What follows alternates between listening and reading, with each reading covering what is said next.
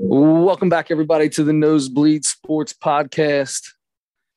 I am Chris Witt, and with me, as always, is Mr. Adam Schmidt. Adam, how are you today, sir? Incredibly excited. We're back after I haven't seen you since 1941, and it's I'm really excited to get this going again. Yeah, that's a 61-year layoff, and man, I had to really do that math. 81, fast in my actually. head. Is it 81? Yeah.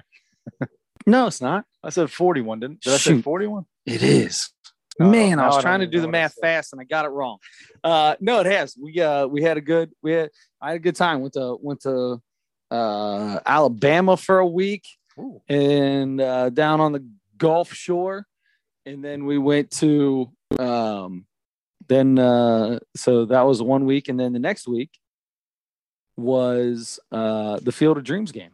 And I can't wait to talk to you about that. Yeah, I'm super excited about that too. So, but before we do the Field of Dreams game, let's just get into the official business that starts off every podcast, and that is Reese's.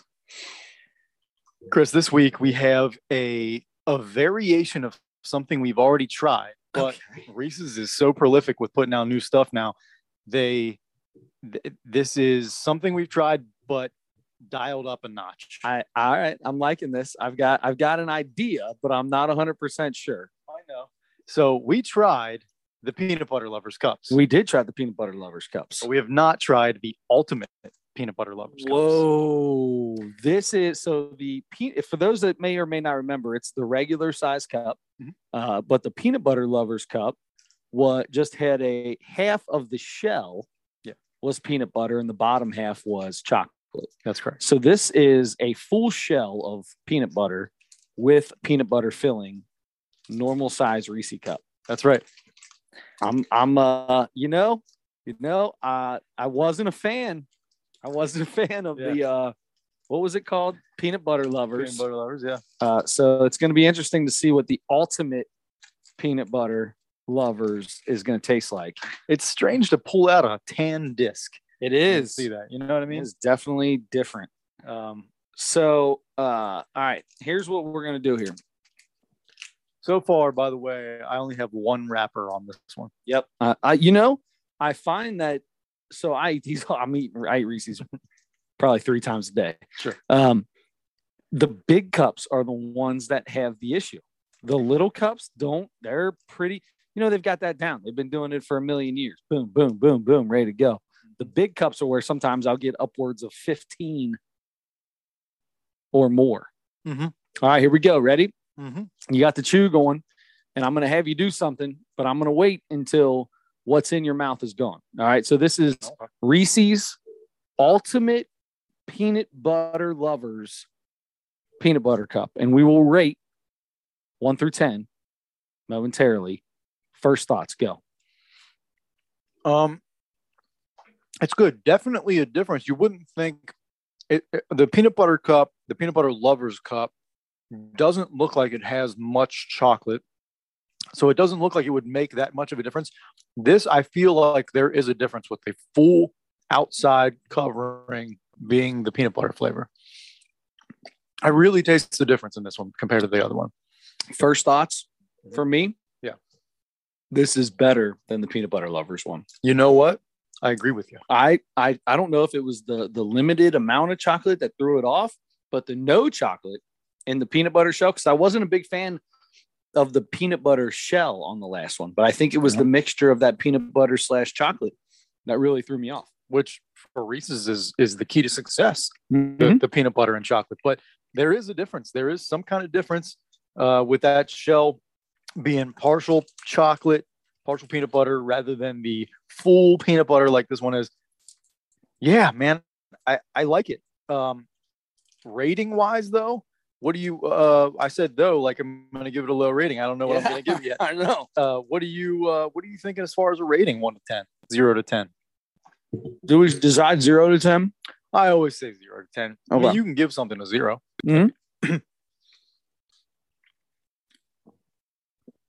All right. So I'm going to give this. I wish I knew what I rated everything. So I want to say I gave The last one we did was what was the last one we did? The mini cups. The mini cups. Mm-hmm. I think I did. That was a good one. Yeah, I think that was a good one. Maybe it wasn't. I can't remember. Either way, I'm gonna go 9-4. 9-4. That's a good rating. I mean, most of my ratings are between 9 and 10 for any Reese's product. Of course. When you drop below a 9, that's bad. but to get much worse, I think I gave a 6 out one time for something that I really didn't like. A Reese's 8 is in everything else too. You know what I mean? Exactly. Yep. I would still buy it over anything else. Of course. You were a 9-4? I think so. You can change it. Yeah. I'm sticking with it. like Jeff Brantley on the trivia game. Mm-hmm. Sticking with it. Let's say I'm going to go with a. Boy, it's always influential when somebody goes first. You know, your rating is. What were you thinking before I said that? I wasn't really thinking. I haven't got much sleep this week. I haven't thought much. I haven't used my brain. No, man, it's rough, bub. No, I was probably thinking around a 9-ish. And I could go 9-1. I'm gonna go 9-1. Wow. Okay. 9-1. I'm pretty close. We're pretty close there. That's good. Yeah. All right. 9-1. Well, while we're here, I'll tell you, because this is a sports podcast, so we'll get past the Reese's. And let's move. By the way, there's a ton of more Reese's out that I've been seeing lately. Yeah. We are not even close to finishing this segment. I don't know that we ever will finish this segment. Maybe not.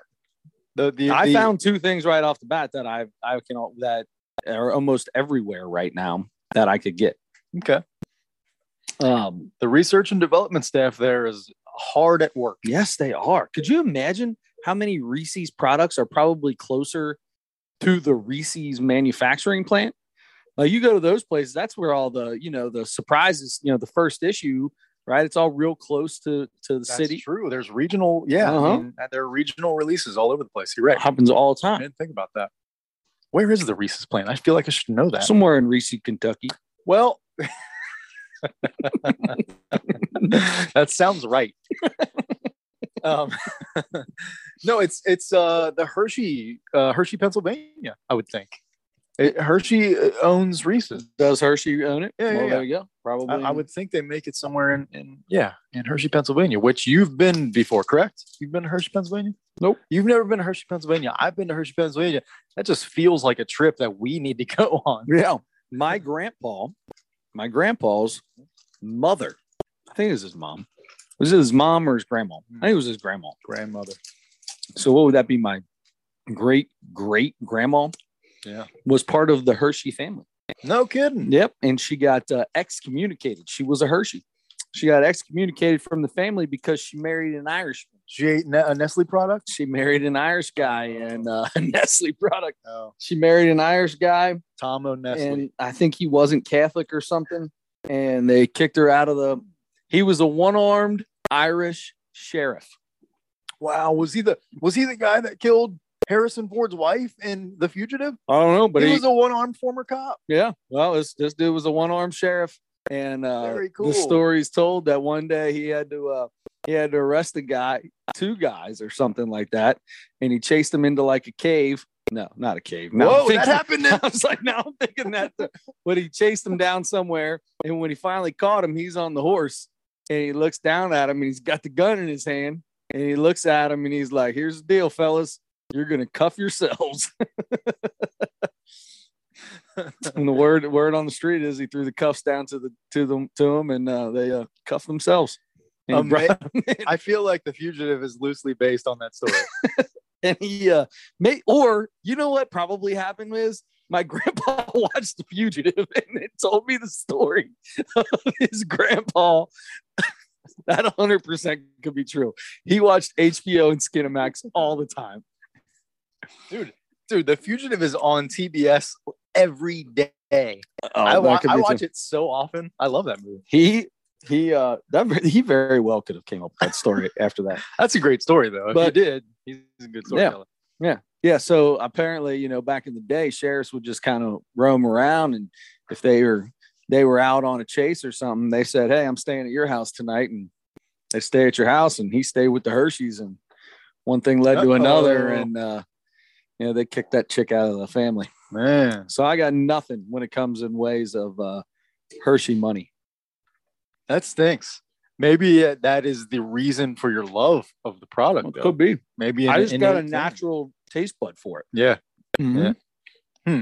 Yeah. And we're blood relatives, so I wasn't blood relatives with your grandpa on that side, but we all share sort of a trickle down blood thing. There's a little DNA mixed in there somewhere. Yeah. So I think that's why we both love Reese's so much. It's got to be. Man, that's a cool story. Hershey, Hershey, Pennsylvania, also the site of Wilt Chamberlain's 100-point game. That's right. Hopefully, Dad listens to this and can correct the story. If it's a story that like is there's a bunch of detail and it's a long story that can be told, we got to have your dad on here to confirm that story. That'd be cool. When my grandpa first had his strokes, I used to try to record him on my phone when he would tell me a story so I could keep it. Yeah. That was like 12 phones ago, dude. I was like, I have no idea where any of that's going. Why are you recording strokes? Not him having a stroke. So I thought the very first thing I thought was like, okay, interesting. I mean, I feel like people would do that nowadays. Although I'll tell you, my niece was having these like mini seizures, and when they would happen, by the time the ambulance would get there or whatever, she'd be out of it. She'd be all messed up. She'd be a little messed up, but she wouldn't be, seizing up. And so the doctor said, when it happens, record it. Wow. So my other niece, like jumped in there with her phone and just started recording her flipping out like Flipper, man. The power of technology can help in the medicine world. Hasn't had one like 2 years or something, maybe longer. Wow. Yeah. So they got the right meds in her, and everything's going good. Maybe the medicine was to start recording it. As soon as you know that you're being recorded, it's over. Yep. It's something in your brain. It's like, whoa, hold on a second. Yeah. That's all I got for that. So speaking of my dad, so we got to go to the Field of Dreams game. So my favorite part of the story of the Field of Dreams game, there's two stories that I like. One story is right before Junior and Senior came out. Griffey Junior and Senior came out and tossed. First off, pretty funny they dropped the ball, right? Yes.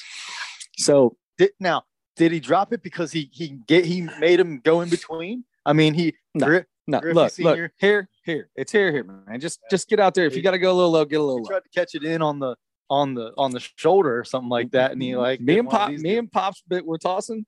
Old Pop said he had quite a few of those little turn the glove down, try to catch above your waist. That ball's above your waist, bud. Keep that glove up. Okay. Keep the glove up. Don't bring your hand in here. You're going to drop it. It ain't going to work that way. It's a windshield wiper, dude. That's how you go right there. Windshield wiper all day long. If it's here, catch it here. Don't look. Yeah. Okay. Anyway, besides the point. So I hit my dad we were tossing. I'll get into that story. All right. So the Griffey thing started off. So first off, place packed, dude. Mm-hmm. I mean, 8,000 people is not that much for a ball game, but it's a tiny place. And the movie field is even smaller. And that's where you go into first. And they're like, go toss in center field and do this. And, and there's, dude, 8,000 people tossing with their dads is a lot of people. You know what I mean? Not all those people weren't tossing, but there's a lot, like a couple hundred people tossing in that little place is a lot of people. That's a lot. So, balls are flying around everywhere and it's kind of crazy. You've got like 80-year-old men tossing with their 60-year-old kids and stuff. And some of the tossing was very comical. I had a lot of fun with it. I had a lot of fun watching people have a catch, if you will. It's so hard for me to say have a catch because it's tossing, right? Where we're from, it's toss. Let's go toss. We don't go have a catch. And the more I hear people say it, the fewer people I hear say toss. I don't know if I know anybody else that calls it tossing. Well, you don't know any ball players then, because every baseball team that I've had and every baseball team I went out and watch a lot of little kid baseball nowadays. It's all right, boys, go out in the outfield and toss. Hey, go over there and toss. Go toss. Well, you're telling them that. No, I'm talking other teams telling their kids to do that stuff. Yeah. That's just, I mean, it's just tossing. If you're playing ball, bro, you're tossing. You ain't having a catch. We never said having a catch growing up. I remember when watching Field of Dreams and always feeling like it's my favorite. We did our movie thing on this years ago. Mount Rushmore. It's my number one favorite movie of all time. But that's the one part of the movie I wish they could go in and edit and just say, hey, Dad, you want to toss? Yeah. Do you want to have a catch? I'm telling you, I think most other parts of the country and maybe world, I think it might be have a catch. I think it might be. It seemed like Junior felt a little weird about even saying have a catch, but he had to say it because it's the line from the movie. Yeah. There was a poll, I think, on Twitter or something recently that was, which one is it? Have a catch and then another one. And I was like, neither? That's not anywhere How many close people did they really have one of those? Those were the two options. Yep. And I'm like, have a catch else? Or throw, or what was it? Like, let's throw together. Something like, I know, like the kids will walk up to each other like, hey, you want to throw with me? But I'm good with that. Sure. But I don't know. Have a catch it's always rubbed me the wrong way. Me too. So Griffey, did you watch the game live? I did. Yeah. All right. So before Griffey and Junior and Senior came out, was there, because in the outfield for us, there was a big board, and I assume that's what everybody saw on TV. Was it Dad and the Son catching on the movie field? Yes. Okay. So if anybody else was watching this, I need to know. You need to get on the comments and hit us up and let us know if anybody thought the same thing. I'm sitting in the bleachers, asses and elbows on everybody. And because they jam pack you in. And we had a few people that just felt like they could sit however they wanted in bleachers. And I sat with my knees together and I could not reach my drink on the ground for 5 innings. That's so frustrating. So anyway, they start playing that, and the Dad and the Son are walking around the movie field, and then they start tossing, and the kid misses the ball and it goes into the corn. Yeah. Kid walks into the corn, reaches down to pick the ball up, looks up, and Ken Griffey Jr. is in the middle of the corn. First off, it's cold chills just thinking about that. That is so cool, right? Dude, they showed that on TV. They're tossing on the field. I'm starting to get a little, they had the music going and stuff. Yep. I'm getting a little, feel it swelling up. Yep. The ball goes in there. He picks it up, sees Ken Griffey Jr. For whatever reason, in that moment, I just had the most reverence for Ken Griffey Jr. I've ever had before. It starts coming out a little bit, and then Junior and Senior walk out, and I'm just pouring. All right, now hold on. We missed the part. We missed the part here. I'm so sorry. We missed the part because you're the one. I was there. We missed the part. You missed the part of this. There's an important part in between those two things happening that got me. All right. Okay. And I tried to be the guy to make the whole section laugh by throwing a comment out while everybody's, got a tear in their eye. And I thought I'd be kind of funny. Okay. So Ken Griffey Jr., this kid walks in there. He picks up the ball that threw back into the corn, looks up. Junior's there in awe. Junior looks at him. He looks back at his dad and is like, yeah, go ahead. And the kid throws the ball to Ken Griffey Jr. Junior turns around and walks away. I looked around. I was like, did Junior just steal that kid's ball? What is going on right now? And as I say that, the coolest thing ever happens. Junior and Senior come walking out of the corner. And I was like, it was funny for a millisecond. I thought that was a really good joke. It just looked like Ken Griffey Jr. tried to steal the kid's ball. And I'm like, that's messed up. You just took the ball and walked away. His dad's trying to have a catch with him on the Field of Dreams movie site. That would be funny if they made it like a joke. They started off and the nice music behind it and everything, and they're building all of a sudden the kid's just like, hey, where are you going? Screw you kids, my ball now. My ball now. No, but I was cracking up. I thought that was hilarious, and I didn't understand it. And I'm like, what in God's name is going on? So anyway, so they came out, had their toss, and then all the old timers come walking out with the guys from the game, and that was really cool. Larkin's down there and Bench is down there. So I told my dad before, when we first got there, I was like, I'm getting a piece. I'm getting some corn. Yeah. I'm getting a chuck or a shuck or an ear. I'm getting an ear of corn. Get you a I was like, you think they're Get gonna you a get mad? Cobb Nobody's walking in there grabbing corn and walking out. I You'll feel see like nobody they doing wouldn't let you do it. I don't know. You could do anything you wanted in that play. You could have walked a country mile in that corn. There was nobody there to stop you or anything. Which surprises me so much for such a tourist attraction, and they have to the upkeep on that they must have to do to not protect the corn and the field, to just let anybody go on it and toss and do whatever. I mean, the turf on the movie field was obliterated by the end of the night. Okay. I feel bad for whoever's keeping. I mean, it's not like that field is kept up like a real ball field. I mean, they don't drag the field. It was hard as a rock. Huh. The outfield's like hilly and got little tiny hills in it and stuff. It's I don't think anybody ever plays on it. It's just go there, have your little toss. And, So anyway, so Johnny Bench is behind the plate and Fergie Jenkins is going to throw the first pitch out. And Johnny Bench whips out an ear corn and throws it at Fergie Jenkins at the mound. And I'm like, that's awesome. Johnny can do it. I can do it. I mean, we're basically the same in this place right now. Yep. I mean, he just had to sit in the stands. They didn't have anywhere special for any of these guys to sit. They were all just in the stands. All of them were. Marty was in the stands. Johnny was in the stands. Larkin was in the stands, just sitting with normal people. Wow. I mean, there's not a lot of seats, and the press box was pretty big, but there's a lot of press there. So anyway,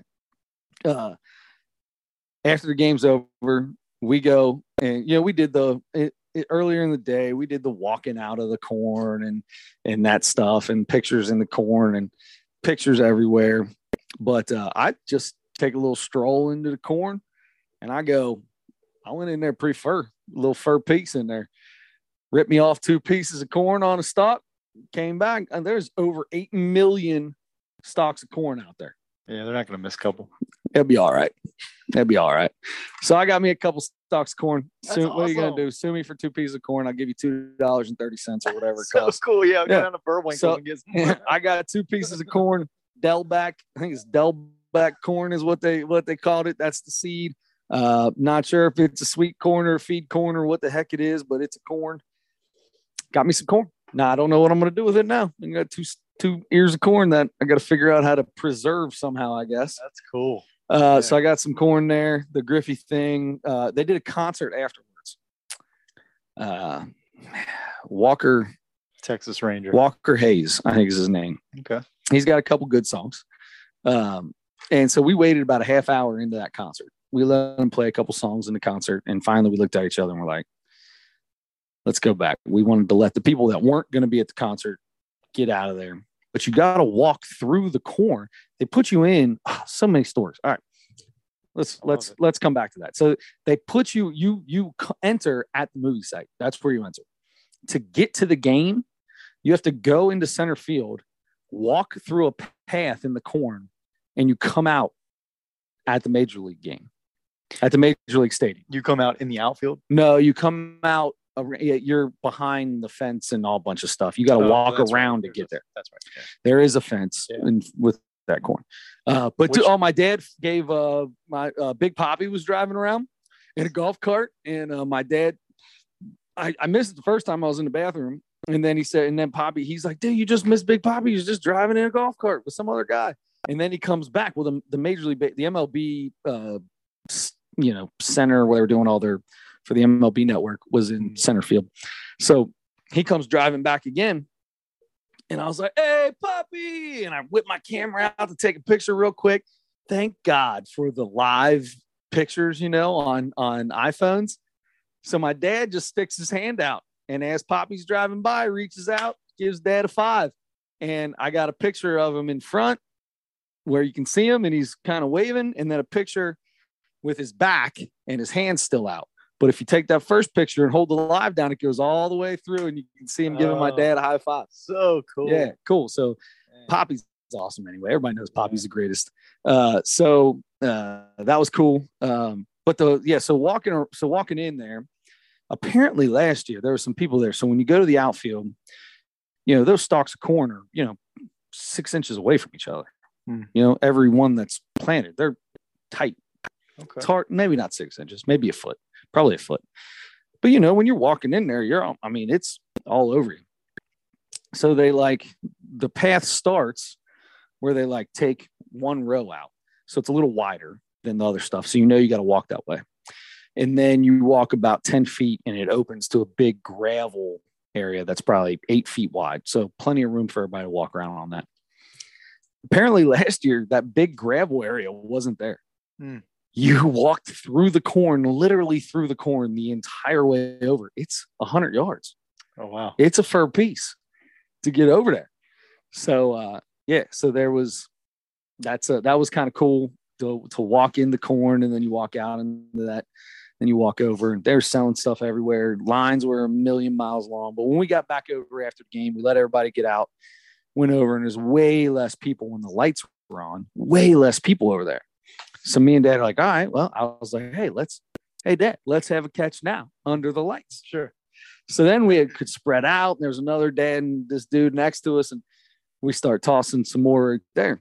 Which, by the way, in the movie, the toss was under the lights. Under the lights. So Dad is facing the new stadium, and I'm facing the house. Okay, so the stadium is in left field, behind left field of the movie site. So I'm facing the house, which is behind the first base dugout, the White House and shit in the movie. Dad's facing the new field. Well, this dude's got crazy lights going all over the place.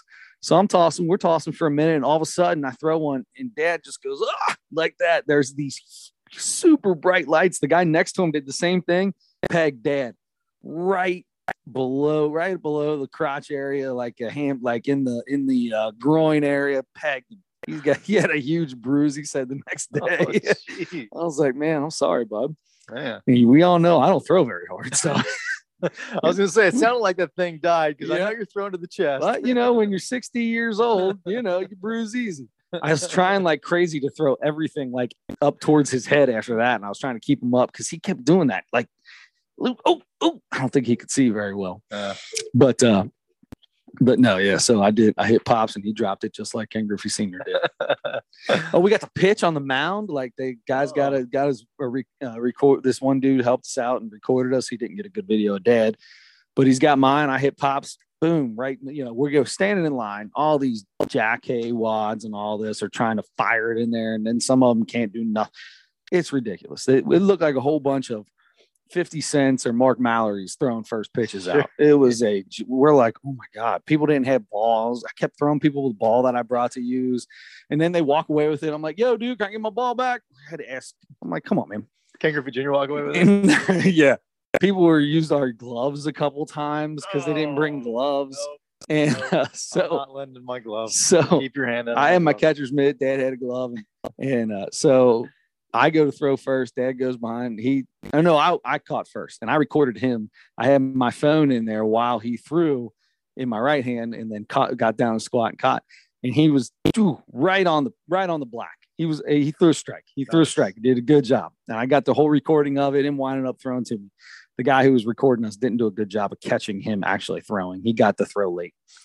So then everybody's like, hey, that wasn't bad. You can hear these people like, oh my God, somebody actually threw the ball to somebody. Yeah. And I got up there and I threw that. He didn't even move his glove right down the middle. It's like, wow, look at that. That's a strike. I was like, that's right. Yep. Need me to sign autographs? I got you. Yeah.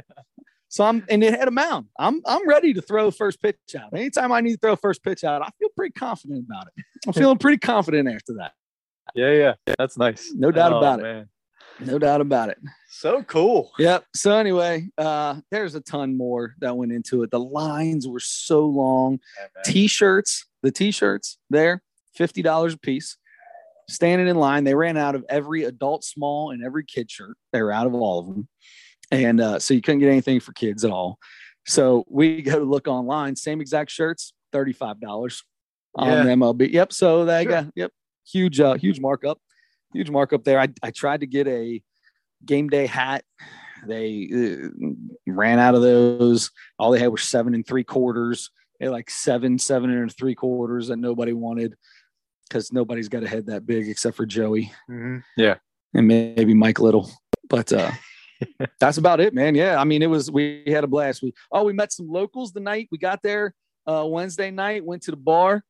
had a beer and some local cheese curds. That's the big thing out there. We had cheese curds a couple times, Really? Wow. and some spicy wings that weren't very good. But this guy, we walk into this bar and it was a local bar. And this, you got to remember, this is in the middle of nowhere, right? In the two towns, Dyersville, and it's not Paducah, but it's Duquesne, or I don't know how to say it. They're both about 15, 20 minutes away. Well, Dyersville's probably 5 minutes away, but anyway, they're all small little towns. So we go to this hole in the wall bar. That's a Super 8, because there's no like real hotels. It's all like Super 8s and Days Inns, and there's no decent hotel. So this was a decent hotel, wasn't bad. So the lady at the counter, she's like, I love going to this dog house or whatever it is. And we were like, all right, get in there. As soon as you walk in, you look around, we're like, yep. We're getting sized up from the moment we sit down, dude. And there's this dude with a beard halfway down his chest, mustache that hangs over top of his whole mouth. You know, those kind of mustaches. Yeah. And he's sitting there and he's talking to this guy. And the guy he's talking to, we're listening. He works for Fox. He worked for Fox. He was a movie camera guy, or video camera, or whatever you call him. So that was kind of cool. We're like, oh, yeah, you can do the game. He's like, well, during the game, I'll be in the truck. But before the game, I'll be walking around with the camera. I'll look for you. So when we were in there, first thing we do is like, yeah, well, a couple Bud Lights, please. And she's like, absolutely. I said, I appreciate it. She brought them out. Appreciate that, girl. Thank you. I think Dad said it or I did. And the guy goes, oh, yeah, appreciate that, girl. Thank you. And we're like, geez, oh, Pete's. Like, they're just egging it on, egging it on. He's looking for a little something, right? I don't know if he wasn't looking for a fight, but he's, just getting a little mouthy with the new guys, right? Show him who's in charge. This is my bar. You know what I mean? Another guy, a few seats down, looks over and goes, look like y'all just got done golfing, because Dad had a golf shirt on. I didn't look like I got done golfing. I had a T-shirt, shorts, and a baseball hat on. I said, and we looked at Dad and we both started laughing. I said, only time you find me on a golf course is if I got a beer in my hand. I don't put clubs in my hand just to be. I love golfing, but I threw it out there. Sure. I was like, you might like golfing, but it ain't for me, brother. And I turned around, started talking, you know what I mean? And then he just kind of stopped. And by the end of the night, the dude with the big old giant beard, his name's Randy, best friends. Nice. We're all best friends now. Dad got a picture with him by the end of the night. Dad said, man, in the beginning, I didn't know what was going to happen, man. I thought we were going to have to fight our way out of there. Yeah, we ain't fighting nobody. That's all. It's all good. It's their home bar. They just got to do it. But anyway, so we met them. The chicken wings were terrible. Cheese curds were gross. But the beer was good. This dude he had all kinds of sayings. He's the greatest thing in face of the earth. He had to tell us everything great that he's ever done in his life. Oh boy. It was awesome. I don't know why the dude's I don't even know why he was even there. He should be, I don't know, somewhere. Anyway, they poured a beer wrong for somebody. The lady walks up to give back. She's like, I think this isn't the beer that I asked for. I wanted to, and the bartender's like, Randy, you want it? And he's like, my favorite beer is a free one or an open one or something. And he takes that. He was drinking out of a bottle. He took that and drank it out of the glass. And he turns and looks at me and Dad and says that little joke, the free one or whatever. And he's got his whole mustache, because it covers his mouth. Sure. Is just white. And he's got this big ass grin on his face. And me and Dad are like, we were laughing, not at the joke. We're laughing at him.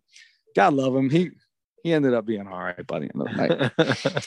Best dart player in the city, best wrestler ever in the history of wrestling. He taught his son how to wrestle and then wouldn't let his son sign up, but his son was the best wrestler to ever come out outside of him. Everybody wants him to coach wrestling. Every college is trying to get him to coach wrestling. He went to like a junior college, but wrestling's big in Iowa. Yeah, it's huge in Iowa. So, he was from Minnesota. Anyway, it's big there, the Big Ten. Yep. But he's the greatest wrestler ever, and I don't know, maybe he'll see this and come find me. But he cuts grass for a living and lives in a mansion with chickens. Speaking of chickens, while I was out and about, and we'll get into some more because we got Fernando Tatis to talk about and some other stuff too. But sounds like you might have a walking story with Cracker Thug with some chickens involved in it in the good countryside of Westwood. That's right. Speaking of countryside, I was walking through Westwood as I do from time to time, and I turned down a street that I've walked down a few times before, but I don't normally go that way. It's not the normal route. Not the normal route, in the area. But anyway, I turned down the street, walking down, and I notice something moving like, 30 yards ahead, 30, 40 yards ahead.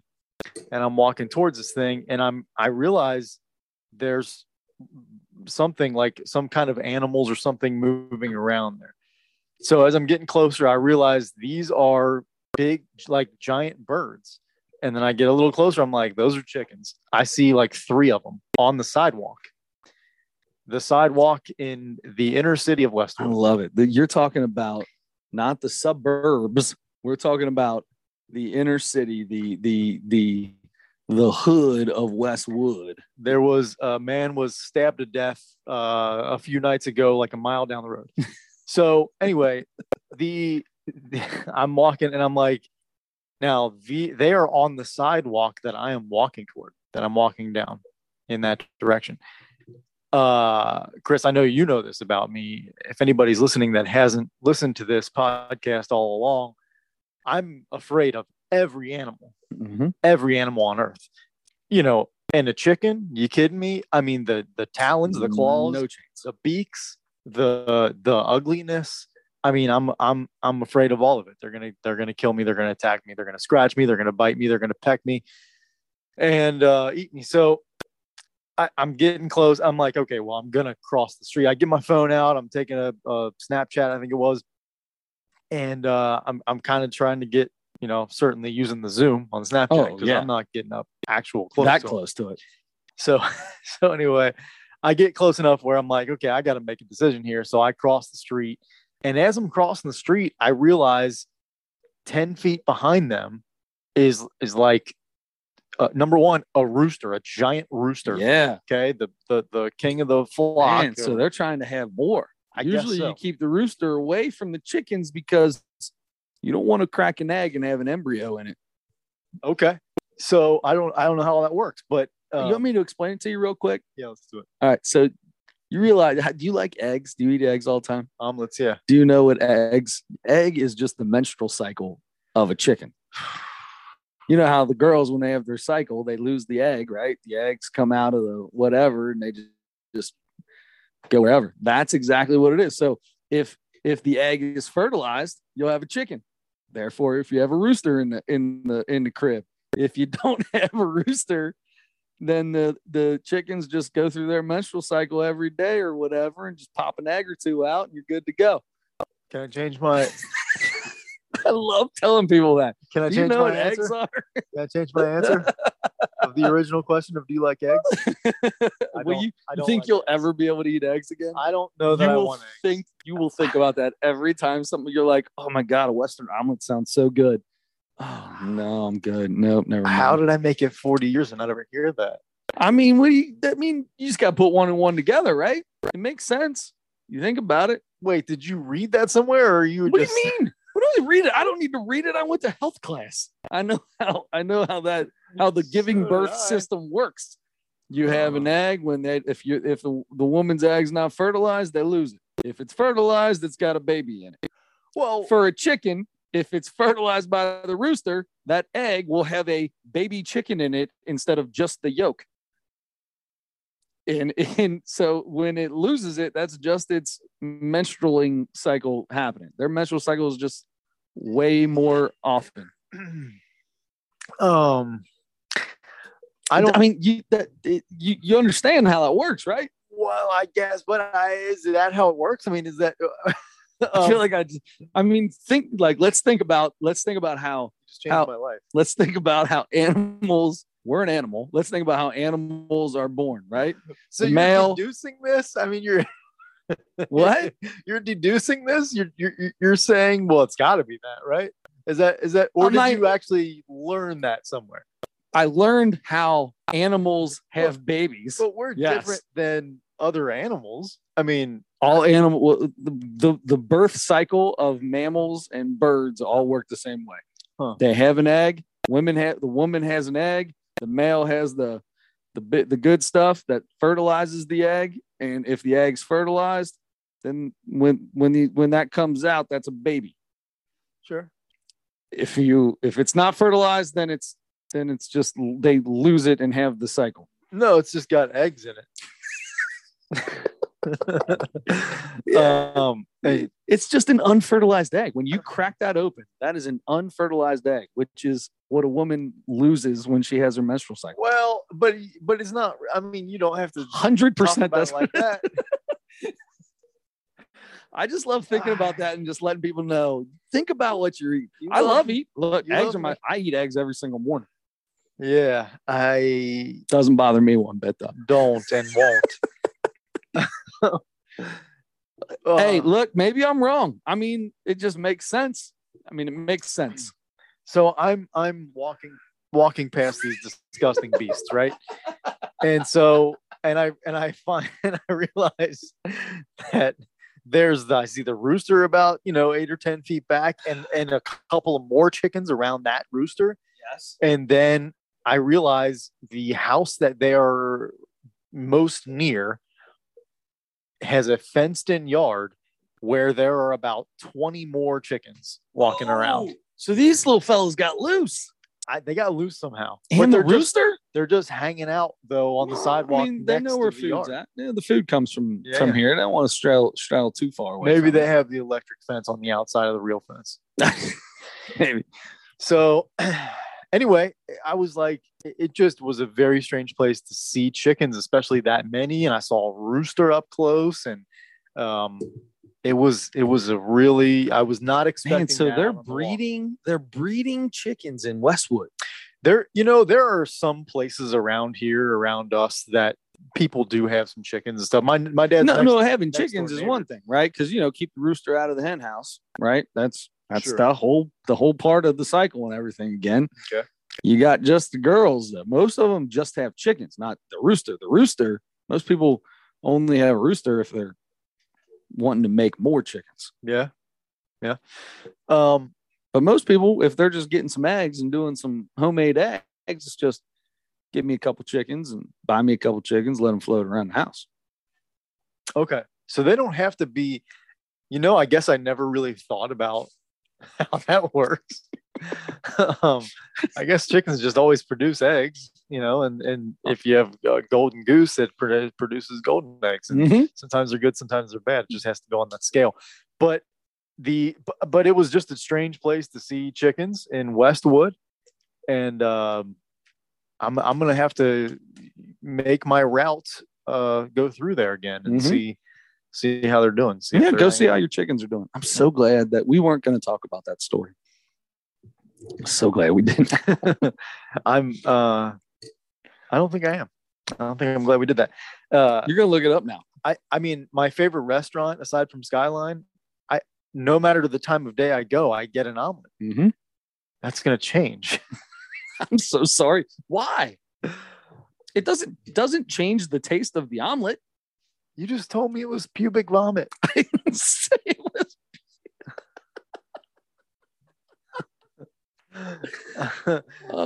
Man, that's a disappointing turn to this podcast. I'm gonna start calling a woman's period pubic vomit. That's gross. Hey babe, you on that pubic? You got that pubic vomit going on right now? Oh jeez. Golly. Well, that's we're going down the list here. Field of Dreams, Westwood Chickens, Reese's. You want to talk about Fernando Tatis Jr.? We can. It got real hot in here, didn't it? Yeah. Sure did. Before we talk about Fernando Tatis Jr., because yes, I do want to talk about him. Okay. Or no, you know what? Let's do that because I want to start with if somebody tells me, give me I gotta have good news or bad news. Which one do you want first? I'm always going bad news first. Yeah. Now finish up with the good news. Sure. There's always a chance that the bad news is much worse than the good news is good. And then that's a big disappointment. You're like, well, you just had bad news. Yeah, you just had bad news. You tried to make something up to make it not as bad.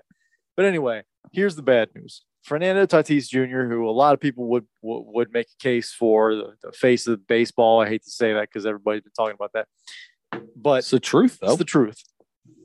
I don't know that I mean, Aaron feel that Judge way is because probably at this moment in time. It's Aaron Judge, this but moment the best player. but Tatis Jr. was on the cover of MLB The Show last year. He was on. You know, he is baseball promotes him. Sure, absolutely, big time.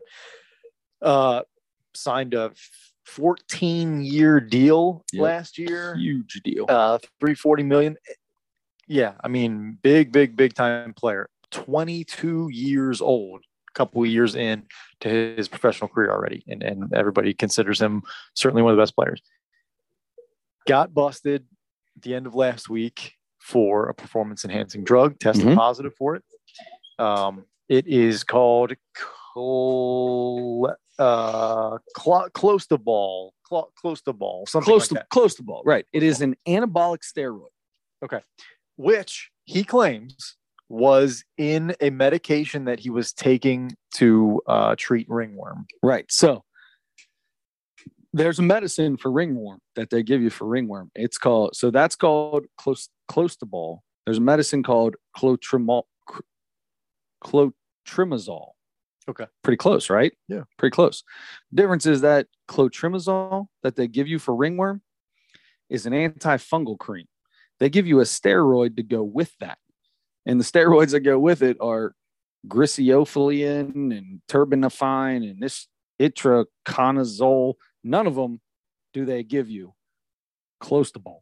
So I think he heard somebody say something about, hey, man, look, it's the same as this cream right here. Just tell something happens. You just say you had ringworm. You took some clotrimazole. So my question for you was going to be, which I may have just gotten the answer. Do you believe him? No, I don't believe him because especially that after that, then his dad just comes out. I just read this story right before we go on. His dad comes out and says it came from a fungus. He needed steroids for a fungus he got after he had a bad haircut. Which ringworm, I think, is a fungus. Is a fungus, yeah. So he got ringworm from like clippers being. I have no idea, but now all of a sudden they are doubling down on this fungal infection. The problem is nobody gives you Clostebol as a steroid for it. There's 3 steroids they give you if you have ringworm, and they give it to you by mouth, not usually as a cream, because it is there. It doesn't cure the fungus at all. It helps with the itching and the pain. Yeah. Not the actual fungus. So what they give you for the antifungal cream is clotrimazole, which is close to that Clostebol. Sounds the same. But then the steroids, I read 3 different websites. They all had the same 3 steroids that they give you for ringworm. None of them said Clostebol. Huh. Interesting. So my answer to that is no, I don't believe it. Yeah. Now his dad's pretty pissed though. I mean, I don't believe it because of that. I read facts about what doctors give in all the different kinds of things they give. So no, I don't believe what you said. It sounds. I don't know Fernando Tatis Sr. well. I know that we grew up watching. He had 2 grand slams in the same inning. That's the most famous thing about him that I know. And that's great. And he played for the Cardinals and all that kind of stuff. Good player and everything, utility guy, I think. Now, he apparently, I've heard people talk about, he is part of kind of this camp that Fernando Tatis Jr. has that doesn't have good people around it. Sure. And so people are talking about because of this. Now he's suspended for 80 games, so he's out the rest of the year. 80 games, the rest of this year and into next year. If they make the playoffs, misses all that, of course. So and they're going to make the playoffs. They got really good. And that's a good thing because now they're missing. That's what Bud Black was talking about. Was like it's a good thing we made all those moves because we still have a really good team. So anyway, people are now talking about this as kind of the next thing in his poor decision and kind of a line of poor decisions. He had like a motorcycle accident. I want to say it was last year. Yeah, because of his wrist because of a motorcycle accident. accident. By the way, not his first motorcycle accident.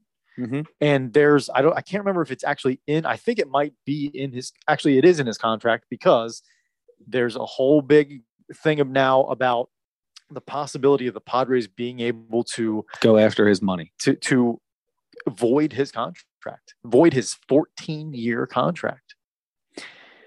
That's going to be really interesting if they do. Now, they didn't say anything about it when he hurt himself and wasn't able to play. They were upset with him, but they didn't make a huge deal. They didn't talk about voiding his contract when that happened. Now that he's added this, he's taken a performance-enhancing drug. And by the way, I'm not saying that I don't believe him, but most of the guys that have taken PEDs, that have been caught, that have tested positive, have and guys from the past before they even tested that have admitted since then that they did it. Almost all of them talk about, I took it because I was trying to come back from injury. Yep. He's trying to come back from injury right Sure. now. But that's the thing is it's that you can't, the reason that they make it illegal is so you can't help get an advantage over somebody else, basically in healing. That's why Barry Bonds was doing it. It's all to heal you. I mean, that the recovery after you work out. It's the recovery after you work out, or if you've gotten, cream, they put the cream on your joint, your knee, or whatever's hurting, and it helps it heal faster, and all this different stuff. It's healing, right? Well, that's, if nobody else is allowed to do it and they're injured, then it's unfair for you to be able to do it. Sure. So I get the reason they do it. Makes total sense, right? Makes total sense. But if it's not prescribed to you, that's the whole thing. You can take it if a doctor prescribes it to you, correct? I may be wrong about that, but I'm pretty sure if you have a prescription for it from a doctor and you have it passed, you have to clear it with Major League Baseball. Maybe. You can take it.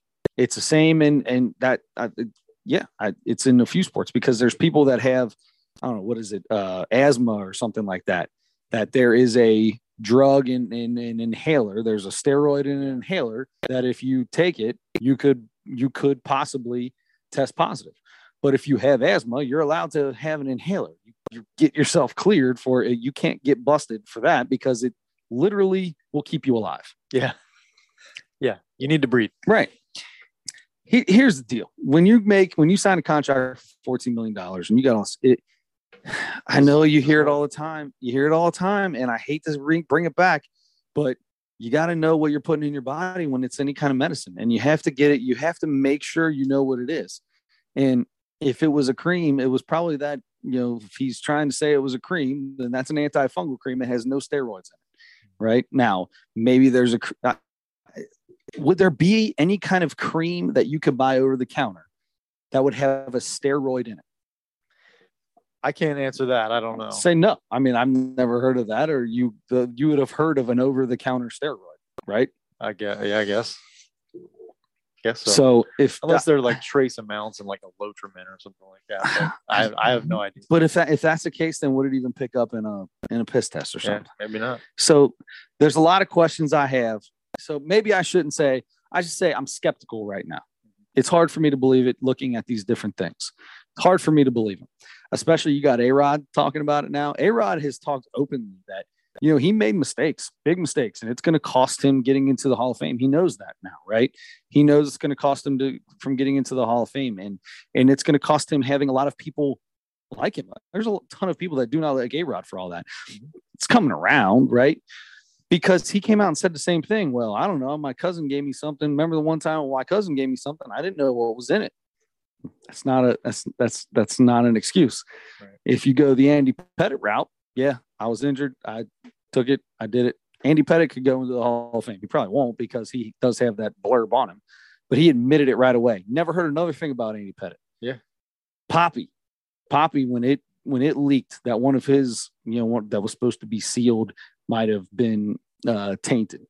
He came right out, immediately had a press conference, admitted it. Neither of them got suspended because they were previous tests that were held back or something like that before it was illegal for, before they could bust them. But that's the thing. They came out and admitted it. Boom, right off the bat.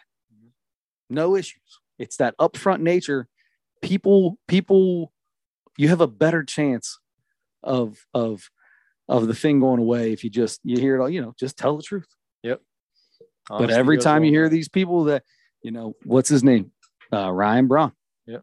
Ryan Braun blames a guy who transferred the piss to wherever. The guy got fired from his job as a contractor for Major League Baseball. And then come to find out he made the whole thing up and lied about it. And he really did do it. And you ruined some dude's life, man. You know what I mean? That dude's just a regular Joe, just, driving piss back and forth from Major League Baseball to New York or whatever. I don't know exactly what he's doing. Yeah. Lance Armstrong, same thing. He blamed 400 million people, ruined lives of many people. It's documentaries. The dude ruined people's lives because of how he was hiding all this stuff. Yeah. And Lance Armstrong was beloved as one of the greatest human beings ever. Live strong. I had a yellow Live Strong bracelet. I mean, he's not anymore. That's what I'm saying. And then that happens, and then it comes out that, at first, if you say that, people are like, man, I kind of feel bad for the guy. Man, that really happened. Someone was going after him like that. And then, nope, you really did it. You got busted a million times. You did it, whatever. And then you ruined other people's lives and got them fired from things because of what you said, because you have a influence over the sport and things. And then boom, man, now you're a piece of crap and nobody even cares about you. Yeah. I hope it was worth it. Yeah. Maybe it was because, 7 Tour de France championships or whatever. I mean, that's pretty. Nobody. Yeah, but that's gone now. Now it's all tainted. Nobody. Yeah. That is an amazing thing if it continues on forever as, oh my God, Jesus, that's insane.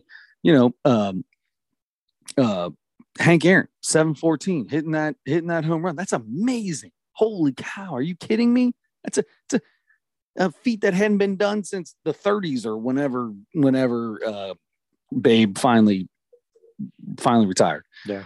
And he did it in the 60s. That's insane. It's 40 some years of one of the greatest stat ever. He beats it and he's revered just like Babe Ruth. Maybe not just like Babe Ruth, but right there with Babe Ruth. Bonds beats it. Nobody even considers him anything. He's not even looked at as it. You think, whatever, you put his name up there if you want, but he's not there. Yeah. Aaron, beloved, will go down in history. Loved, everything like that. Yeah. Bonds, no. Lance Armstrong, no. And that's the thing that sucks is I hope that this doesn't, I don't want it to hurt the guy. Manny Ramirez the same way. Yeah. Manny Ramirez admitted every single time. No, Manny Ramirez was like, yep. That's what happened. Yeah. I know that's the one every year when I look on the roster of who's eligible, like Manny Ramirez has to be in all of it. Anyway, we don't have to. He literally got busted he got the long one. He got what was it? Back then it was like 50 games, 100 games, full season. He had all 3 of them. They were like, all right, you know what, man, just stop coming back. Yeah. This is disappointing. Now, what's eye-opening even more is some of his teammates have said stuff. Mike Clevenger was like, just said, he's like, well, this isn't the first time he disappointed us, and he's like, hopefully this one he'll grow up and learn something from it. That's the other thing. He's still 22 years old, man. He's a kid, dude. He's a kid. Also an adult. Who has the resources to have everything in place to take care of himself, especially with a dad who's been there and seen the money that can be made. He grew up in clubhouses. But I'm saying like it's the money to me. It's like, dude, the money that you could be losing in this case. Yeah. Not just the fact that the Padres could take your contract possibly and may look at it, but endorsements, they were pushing you as the face, dude. It was you, Mike Trout, and Aaron Judge. Mm-hmm. That's the 3. I still can't keep forgetting the guy's name who they signed to that giant contract, who the Padres signed to the giant contract first when he was a free agent. And with Manny Machado. Yeah. But Manny Machado was known as being kind of a dick. So he didn't get pushed the same way. He signed the biggest contract ever. And he's still an amazing baseball player, but he doesn't get that push. Right. Judge gets the push. Trout gets the push. Tatis was getting the push. Mm-hmm. Shohei gets a push. You just lost out on more big time dollars. That's true. The endorsement stuff is just as big as the contract, honestly, 100%. potentially. Yeah. Man, yeah, that's. I mean, we'll see. I totally get his dad played with McGwire. Yeah, no kidding. Yeah, maybe that's who we got it from. But yeah, I get his teammates being upset. I mean, they're thinking like once he gets over this injury, we're already pretty good. He's gonna make us, he gets that wrist healed and gets back in the lineup. I mean, we're gonna be making a serious playoff push, and we're gonna get in there and we can beat some people. But no Fernando Tatis. Now, if you're really like dislike the guy, especially now because of this, because we had that debate so many times on this podcast about the bat flips and the showing people up and the walking down first base and all that kind of stuff.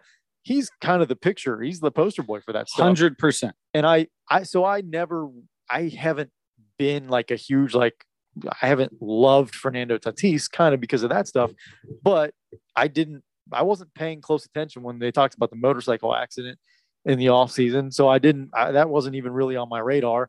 But then now this has come up and I'm like, okay, there's a thing. And his teammates are talking about him like he's immature. Everybody else is talking about him like, come on, this guy's got to get his act together here. And when people, athletes and former athletes that are in the media, they almost always protect each other. They almost always support each other, at least in a lot of cases. And he's not getting that from too many people right now. And that really says a lot to me. Get it together, man. I mean, you've got, you still have all that money for now, as long as the contract stays true. Well, he won't get 80 games worth of paychecks, but right. But he's going to be fine. But he's just got to get his act together. If there are people in his house or in his camp or whatever that are bad influences, he's got to take care of that stuff. But if they're bad influences, it's not him that's going to take care of them because that's his buddy, right? Like he won't see it that way. Maybe he needs somebody like a father figure who's turning out to who's just, blatantly getting on Major League Baseball and is talking bad about Major League Baseball instead of, let's keep it down. Let's have a conversation with your boy. Your boy obviously told you something, right? And you got your boys back. I get that. Best bet for you, though, is to do a little deeper dig research-wise, have real conversation with him. And if there's some people around him that are shady, it's like you got to have that do or die moment with your boy. Hey, man, you could become a billionaire. Mm-hmm. Yeah. You could become a billionaire. No kidding. Let's make the right decisions now. All right. Keep that. Like, you want to pay that dude some money, pay that. You want to make sure he's well off, make sure he's well off, but he can't be around here all the time. Yeah. Yeah, that's true. I mean, look, he's 22. He's got a long way to go. He's got 13 more years left on his contract. Mm-hmm. He's got a long way to go. So he's got a lot of room to make improvements and to put this behind him. And he could end up still being, a fan favorite and still the face of baseball once he comes back and has a year or two under his belt. And if he stays clean and is making the right decisions and is a good teammate and that kind of stuff, and he's not doing, he's not being selfish.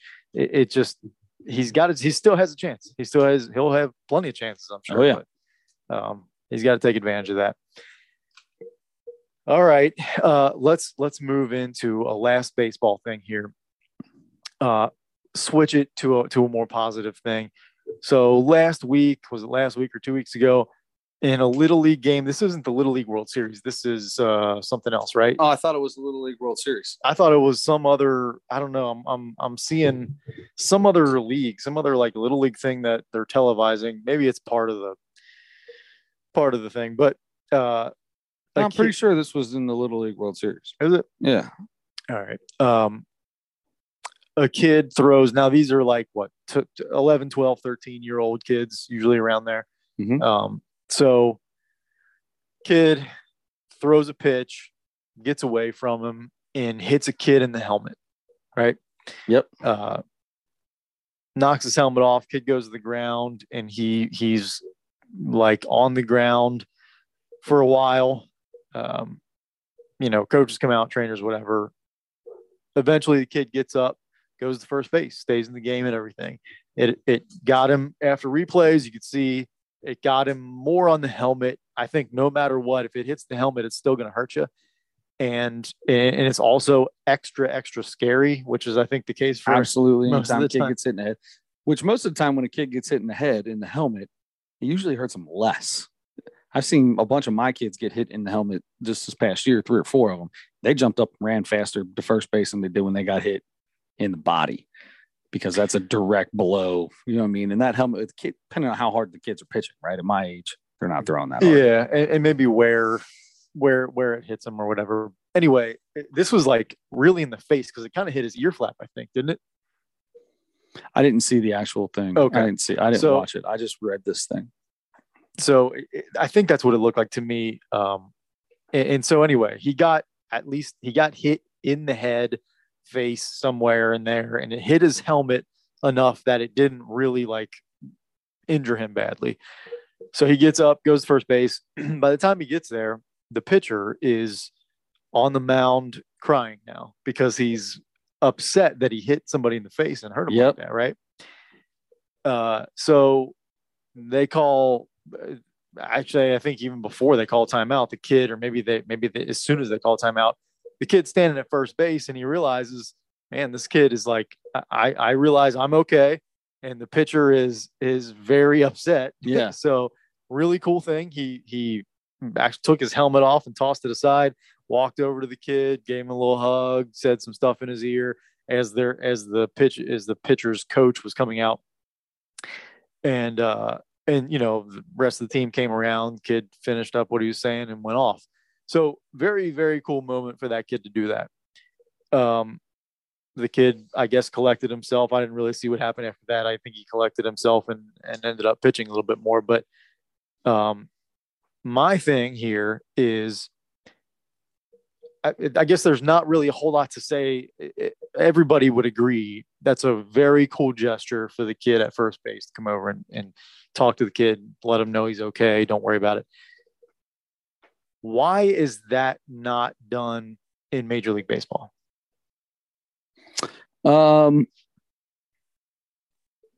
Maybe because the pitchers never seemed that upset about hitting someone. That's another part of my question. Why not? Because the pitchers are, this is a job for them now. It's not just a game. This is a job. So they hit somebody, and 99.9% of the time they didn't want to hit them. So if they're upset, they ain't upset about hitting you. People get hit every single, almost every day. You know what I mean? So they're going to hit you and they're just going right back to work. They've got to get it out of their head. So it's not, oh my God, did I kill somebody? I think if somebody hit somebody up under the ear flap and there was a dude laying out, that's a different story. That's probably would see that. I think you would. And I think if you looked it up, you could probably find some things where a pitcher is on the mound, like sitting there or walks up to where at the at home plate and is standing around, and then maybe if he gets up, I think you could find that. The problem is those kind of hits don't happen most of the time. It's a hit in the butt. It's a hit in the foot. It's a hit in the shin. Sure. If anything, it's a little bit of chin music, but it doesn't actually hit them in the head. It's hitting in the shoulder. It's hitting in a lot of big meaty parts of big meaty men, and they're more upset at the fact that they hit them than they are worried about the guy's health at that point. I think I'm really just talking about the really dangerous ones where it's, and sometimes guys get, happened to Votto a few years ago, guys get hit in the right spot in the knee and that they're out for a long time. Jonathan India almost lost his calf in the Field of Dreams game. We come to find out later because of where he got hit in his shin. He could have lost his calf. He could have lost his calf. He would have never played baseball again. Was it a nerve thing or something? It had a syndrome, but they were testing him. They airlifted him. I did hear that. To an Iowa City hospital out of that game. Yeah. because the trainer was like, did a couple tests and was like, "Ooh, I need this isn't good. You may have this whatever. And if it's not treated within a couple hours, you could lose your calf." That's crazy. I've never heard of that before. I know, crazy. By getting hit in the shin. Yeah. So anyway, Jonathan India's jumping around like crazy, but you know what? If I hit somebody and I hurt, it's going to hurt. It's going to hurt. Sure. I'm not trying to end your career, but I'm in a Major League Baseball game. And unless you're on the ground half dead, you're going first base. I ain't worried about you. Yeah. I'm not even, we don't even have to talk about anything other than getting hit in the head or the face. See, I'd have to see some of those scary moments, because I don't think you're going to see somebody walking out to the mound or walking over to the guy and like hugging him like that. That's cool, but I don't think you ever see anything like that in Major League Baseball. You're going to see a pitcher really feel bad, and you may see a pitcher walk over if a guy's laying on the ground for a minute after he hits him in the head, and then the guy finally bounces up and starts to walk away. Maybe the pitcher goes to shake his hand. Maybe they'll kind of, look at each other, or he'll pat him on the butt. I can see. I feel like I've seen that happen before. Yeah, I don't know. I feel like there's much less emotion involved in that situation in Major League Baseball. You're also talking about little kids. The emotions are way higher. I mean, they have emotion for that more because they don't see that. They've never feel like they almost killed somebody before. Yeah, I guess there's always been it's part of like there's sort of like a unwritten macho thing around it. I think that there's always been part of that is like you're not supposed to rub it. You're not supposed to touch. Don't rub it. Spray some Windex on it. I mean, that's insane to me. Put a little dirt on it. And like to not, or to don't hit it. Show that it hurts. Don't show them that it hurts. For a ball to get away from me and to hit a guy in the knee or the head or near it or something like that. And he gets hurt or he's hobbling around or he's on the ground. He's got to come out of the game. I mean, I'm sure guys that it probably you reach out after the game or something like that. Maybe that happens more often, but I feel like there's more like in other sports, certainly not in football, but like you see once in a while guys like in basketball or something like that, where they foul a guy hard or something and they try to like stop him from falling, help him up or whatever, like, make sure, my bad, I didn't mean to get you up there or whatever. That kind of thing. It feels like there's no reason that there shouldn't be more of that, but I've always just thought or assumed or maybe heard that it's kind of you don't show, like it shows weakness, and that's always bothered me. And that just this incident here with the kid, going over and making sure he was good. And I think if somebody's laying out on the ground and like that kind of thing happens, and then he gets up and sees another, whether it's the pitcher, giving him a head nod or something, it's just different at the major league level because you don't have one of the two people getting into that deep, deep emotional state. Like the pitcher was in tears. Yeah. Right. So that's different, right? That's not going to happen for a grown up when they see somebody jump up and come. Like you're going to feel bad, but you're not going to be that deep. So yeah, I mean, I feel like it's a little different. You usually don't even, I agree there. I'm sure there are some times that's happened where a pitcher will go, he knows he got a guy bad in the head or something like that. And he'll walk toward the mound and but for the most part, it's the guy is kind of just hanging around the mound, and then he might. Yeah, but how often do you see a guy get hit in the head where it gets scary, where he's laying on the ground for a while? It's happened a million times over the years. I know it has, but I mean, when it's happened, you can distinctly remember a pitcher not feeling any. You can distinctly remember a guy hitting somebody hitting someone in the head and just like asking for a ball and like, all right, come on, get this guy up, let's go, come on. Like I feel like I've seen I feel like I've seen a bunch of times where a pitcher hits a guy, and I haven't seen a bunch of times where a pitcher really hits anybody in the head. I've seen a lot of real up and tight kind of pitches, but when you see the ones where a guy gets hit in the head, you usually immediately see the pitcher like down in a squat, grimacing, like, oh crap, like having that feeling of, oh, that's not good. I feel like I've seen that many, many times. Maybe. Now hitting someone in the head, that's totally different. Yeah. And I feel like that's the normal thing when you see somebody hit somebody, because then you threw at me, and then then he's mad, and then now the pitcher's like, well, screw you, dude. I'll be honest, even that, a ball gets away, no matter what, it's gonna hurt. A ball gets away from me and I hit you on accident. Now, guys kind of use that and like act like it. If they are trying to hit you, they'll say like, no, it just got away from me. That happens all the time now. Yeah. But if you legitimately did, it came off your finger the wrong way or something, or it was just a little bit too inside, it broke more than you thought, or whatever. I mean, why can you not say, my bad, show a little? How do you know that doesn't happen all the time?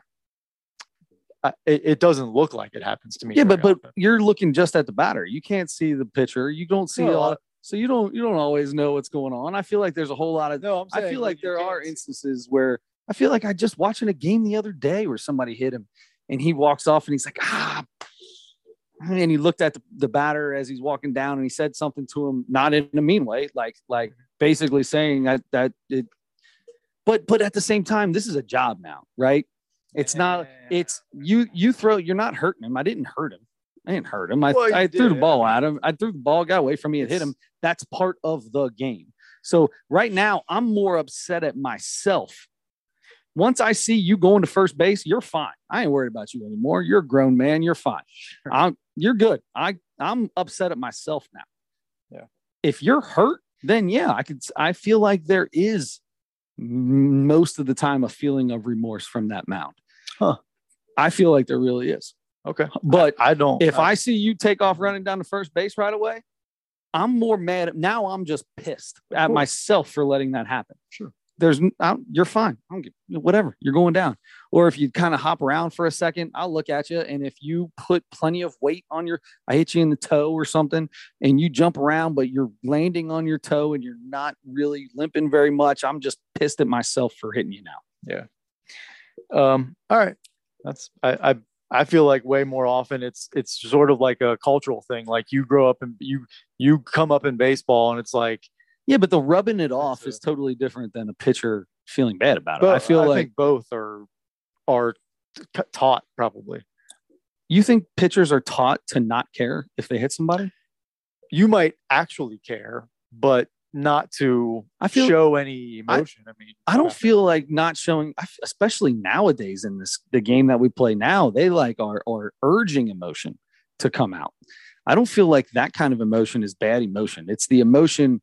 It's the negative emotion or the showing up emotion that I think is the worst. But I don't feel growing up seeing a pitcher, watching a pitcher, being a pitcher, anything like that, there was ever was a, oh, you hit him, just turn around, like it's no big deal, whatever. I don't feel like that was ever something that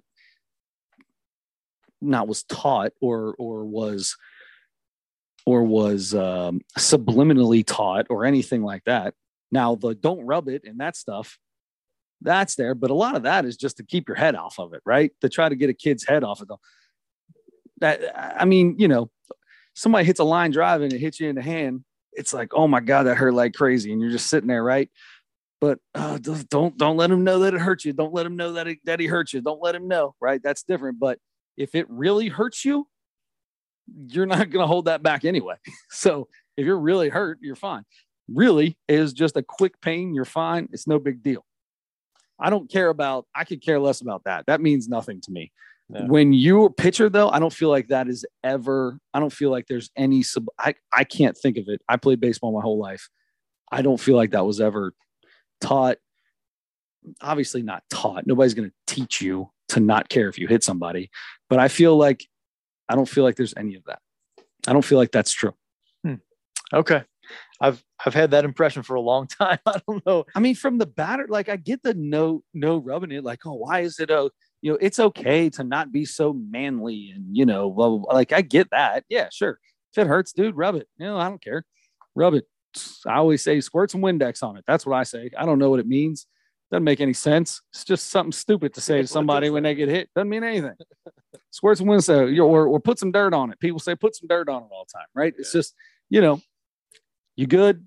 You good? You good? Let's go. But when you hit somebody, I don't feel like that was ever, I mean, unless you were doing it on purpose, then yeah. If I hit you on purpose, then yeah, I'm 100% screw you because I was thinking screw you beforehand. But most of the time, if you hit somebody, I can't ever think of any pitcher I've ever met that just like tried like I'm trying to think of a way to say like his masculinity made it feel like he had to brush it off. I mean, maybe not to the point of tears, but the older you get, the less chance that that's going to happen anyway. You can control your emotions better the older you get. So sure, and maybe that's part of it is over. I mean, it just pitching in general. When you give up hits or whatever, they kind of. I think a lot of people teach don't be emotional on the mound. You got to try to keep an even, next batter, next pitch or whatever. Yeah, but that's not about being masculine or teaching someone to be masculine. That's about mental. That's the mental aspect of pitching. It's just like shooters missing the ball. I know. It's sorry, I cut you off. No, it's okay. It's okay. You're very passionate about this. I'm not passionate about it. I don't know what it is. I'm trying to think. I feel like because I'm trying to think of, I don't know. I probably just defending my sport. Okay. We have got to get into our Mount Rushmore this week. Yep. And that is the Mount Rushmore of Elvis Presley songs. Let's do it. Start us off. Let me start off by saying Elvis Presley was huge in your house growing up. Absolutely. My grandma was the biggest Elvis fan in the world, which made her kids Elvis fans, especially Mr. Paul Witt. That's right. I didn't hear Elvis very many places besides your house growing up and on the radio. So I think we're going to be different on this. But I mean, we might have some of the same songs, but yeah, most likely. But yeah, Elvis just didn't grip me in the same way that I mean, a lot of people are huge Elvis fans to this day. But it was, and then honestly, watching a bunch of videos and stuff to look at songs and stuff. I mean, for some reason, he is one of, dude, he's got like 5 million songs. He had like, let me tell you, 57 albums. Almost none of them are his. No, literally that 90% of them were songs he redid. Yeah. I was realizing that more as I was going through these things, because one of them I have on here, actually a few of them probably, but anyway, but still, I mean, he's one of the biggest artists ever, one of the biggest music artists ever. So, performers. He was a performer. He was a performer, which also, I mean, in the 50s, if you shake your leg, that's a big deal in the 50s. Now, that doesn't really hold up, I don't think. But he was a good-looking boy, and he sang songs. Yep. And he wore, tight pants or whatever. I started that. Do you want to start with your songs? There's so many good ones, man. Yeah, so I've got my 4. I'm just going to start going through some others, though. Okay. Can't Help Falling in Love. That's a great song. All Shook Up. Yeah. That's so great. A Little Less Conversation. That's a good one. Return to Sender. Address Unknown. Burning Love. In the Ghetto was one of Paul's favorites, and that's a slower song. Blue Suede Shoes. Oh, God, dude, some of these are so great. I got a woman way across town. Been good to me. God, don't be cruel. Let Me Be Your Teddy Bear. Hound Dog. Dude, they're so. Are You Lonesome Tonight? Surrender. There's so many unbelievable songs. I think he's got as many as many as Mike when I think about it, because that's all I ever listened to growing up. My 4 songs: Burning Love, Hunka Hunka Burning Love, Paul Witt's Gotta be on. That's Gotta be on. Absolutely. Jailhouse Rock. Jailhouse Rock in my house when Jailhouse Rock came on. Me, Dad, Melinda, Paul Witt, everybody be up jumping around the whole house, man. And if you listen to it, it's some innuendo in that song. Yeah, I never noticed either, but there was a video I was watching, and they said something about some homoerotic. 100%. I never even. I guess I just didn't listen to the lyrics. So, oh man, I wonder if how fast can you say? How fast can you tell your phone to pull up something? Hey, lyrics Siri. To Jailhouse Rock. I'm too slow. Lyrics to Jailhouse Rock. All right. So we pull up lyrics.com and we go to, what did it do? It just did lyrics. So I'm trying to think of exactly what it is. Don't find a partner. Okay. Here you go. Worn through a party in a county jail. The prison band was there and began to wail. The band was jumping. Let's see here. Let's rock. Everybody, let's rock. Spider Murphy played and Little Joe blowing on Chuck. That's not it either. Here you go. Number 47 said to number 3, you're the cutest jailbird I ever did see. I sure would be delighted with your company. Come on and do the Jailhouse Rock with me. I mean, I mean, they don't have men and women in prisons together. Nope. So that's the line for Jailhouse Rock. All right. Never realized that. So Hound Dog was one of Paul's biggest ones. Mm-hmm. So I was going between Hound Dog and Blue Suede Shoes because I love Blue Suede Shoes. Yeah. And I went with Blue Suede Shoes. Okay. And then a little far off when he had a couple Christmas albums. But my favorite Christmas song has to go on there, and that's Blue Christmas. Yeah. Blue. Yeah, Christmas. You gotta. That's how he sings for some reason. the radio stations that play Christmas music for a couple months. Yep. You're gonna hear that one a lot. Blue Christmas. Yeah. All right. I had a ton of fun going back and listening to all these. I was all day on my way home from West Virginia. I was just playing Elvis songs the whole way home. Yeah. I did a lot of YouTube. All right. So I've got, I'm going to do slower songs, but Don't Be Cruel.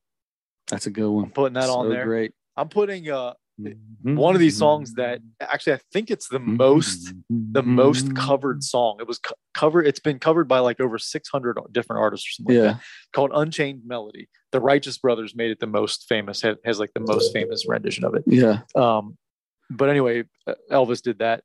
So Don't Be Cruel, Unchained Melody, Can't Help Falling in Love. That's a great one. I'm doing that one. And then I'm going to throw a Heartbreak Hotel in there. Falling in love with you. Old number 47 and number 3 or whatever. Yeah, saying that to each other. Yeah, one of them pulled it out. I wonder which one had the pocket out. You put your pocket out and you just walk around and hold on to their pocket. I think that's how you know who's with who. Yeah. That's my man right there. Hold my pocket. Walk with me. On 60 Days In, I didn't see any of that stuff. No. On Jailbirds, I didn't see any of that stuff. No. Yeah. I got I went to, I worked at a lumberyard years and years ago. Not the place I currently work at. And they would hire, they had contract drivers, right? So these drivers, they worked for Remeyer kinda but they were contracted out. So they made a little bit more money, but they had to pay their own taxes and insurance, all that kind of stuff. So Remeyer didn't have to pay their insurance or any of that. Well, one of them always hired a driver. He was an AA. This guy was an AA. And he would get these guys out of jail all the time. These guys would do some time. They'd be some old Price Hill boys where he was at, and they'd do time. And he would he'd hire them and help them get a job and get back into it. Yeah. And most of them, after they'd be there for a while, would get hired by Remeyer out in the yard or doing something else. Once they prove that they're hard workers, and they just need an opportunity, right? Absolutely. So Uncle D, get him in there. So I'm not even gonna say his name. Greatest dude in the world. But this guy was in jail for 25 years. Wow. And he was in like the maximum security type parts of jail for a while, right? Like reasons and the things he did, I have more stories for that. But the best story is one day he's telling me that he had this boyfriend in jail. He used to say some really, really crazy stuff all the time. But he's like, and I was like, man, you have no man in jail. That's all bullshit. That ain't for real. Sorry. That's not for real. That stuff, it's all made up. You know, I'm sure it happens once in a while. He goes, oh yeah. And he goes and he gets a picture. He said, this is the kickball. This is our kickball team. We won the kickball tournament. And there is a fella right next to him. And he's the only one that's got an arm around somebody. And he was jacked, dude. He was like 50 some years old when he got out and was huge. And he's huge in this picture. And he's got his arm around this guy. And this guy is the biggest smile. And just, you know, if you could be any more stereotypical of a gay person in jail, it was that dude. He goes, that was my man. Like, that's what he took care of me. And I was like, holy cow, this dude had a boyfriend in jail. He said, wasn't like that. I didn't touch that boy. He touched me. I was like, oh my God. Okay. You're like, either way, dude. Yeah. Hey, you know, 25 years, a long time, man. I don't know. He did not care what he said to anybody. Worked his tail off. Hardest worker I ever met in my life. But oh my cow, there's so many stories that I won't tell on the podcast, but there's so many. If we sat down, you ever said, hey, tell me some more stories about that guy from the old lumberyard, dude, it would take a couple hours for me to get them all out. All right, I'm going to do that sometime. One of my favorite sayings came from him. Can't pass up making money to spend money, baby. Can't pass up making money to spend money. That wasn't a funny story. That was just one of my favorite sayings, and I got it from him. Makes sense. Oh, man. Okay. Anyway. So, I wonder if Elvis had any experience with jail. I don't know. I don't remember any stories about him going to jail or if he had friends. He was trying to get out of going to the army or whatever, and he ended up going. Oh, because he was in the army. Yeah. I don't know if he was trying to get out of going in the army or not, but he was in the army. I know that. I'm sure they took care of him while he was in there. Sure, I'm sure. Anyway, but that's totally different from jail. I don't know why I said that. I don't know why that even means anything. All right. There you go. Elvis Presley. Where's my... So our last thing is the comedy section, and that is Kyle Kinane's Trampoline in a Ditch. Before we get into that, to start our comedy segment, I would like to tell you quickly about my experience a couple of weeks ago. Yes, we didn't get to talk about this. Seeing Big J. Ogerson live in person. And boy, it could not have been more live and more in person because, Chris, when I bought tickets a few months ago, I bought VIP tickets because they weren't that much more expensive than the other ones. Sure. And when I bought VIP tickets, I didn't know what that meant. I was like, I'm going to get something. Here's what I Big J. Ogerson concert. That's it. Those are very thick skin tickets. Here's what I hoped it meant. I'm an awkward, not super outgoing kind of guy, and I like my privacy. I like to, I like a more close, like one-on-one kind of thing. I like smaller groups, few friends. So in these comedy clubs, most of the time they have tables that sit four. Mm-hmm. If you don't have a group of four, you have a group of two or whatever. Or like I did a couple of times in actually every place I went to in New York last year, I was one person. They sit you at a table right next to and across from people you do not know because they're filling up those tables.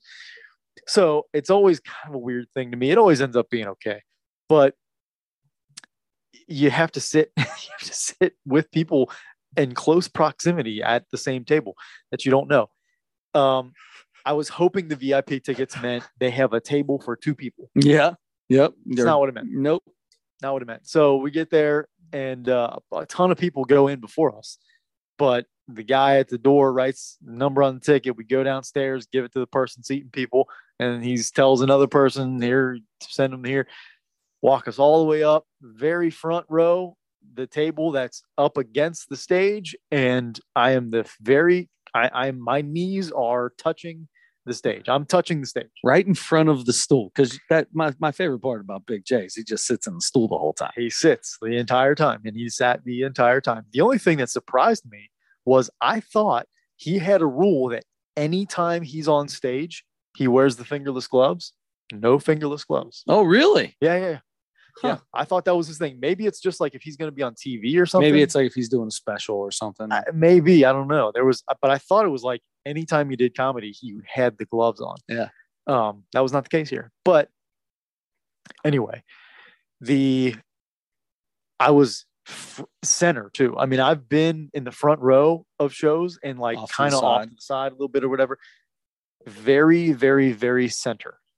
I mean, that's awesome. Jay Oakerson was just about maybe just a tiny bit like right behind you. Like 3 feet away. Like 3 feet away from me. So great.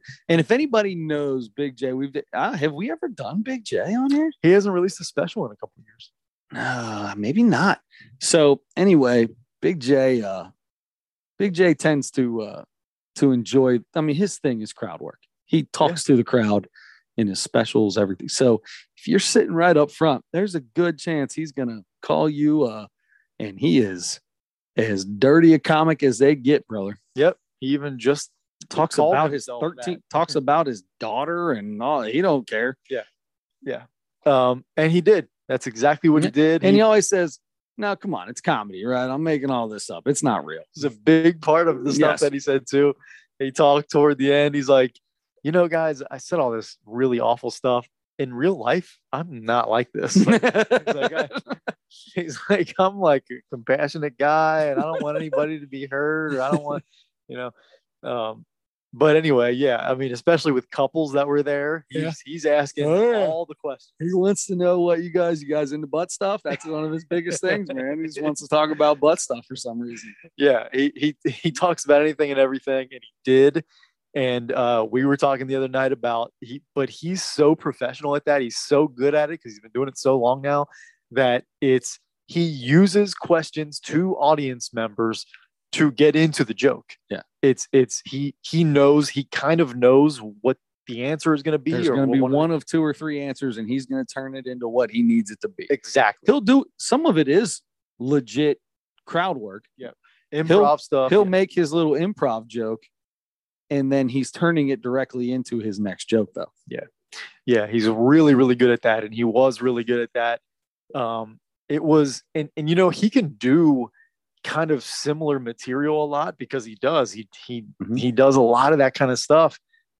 And he always kind of has, but he's so good at it, and his word choice and just the way he puts everything together. It's so funny. It's so funny. One of my top 5 comedians, I'd say, probably right now, not ever.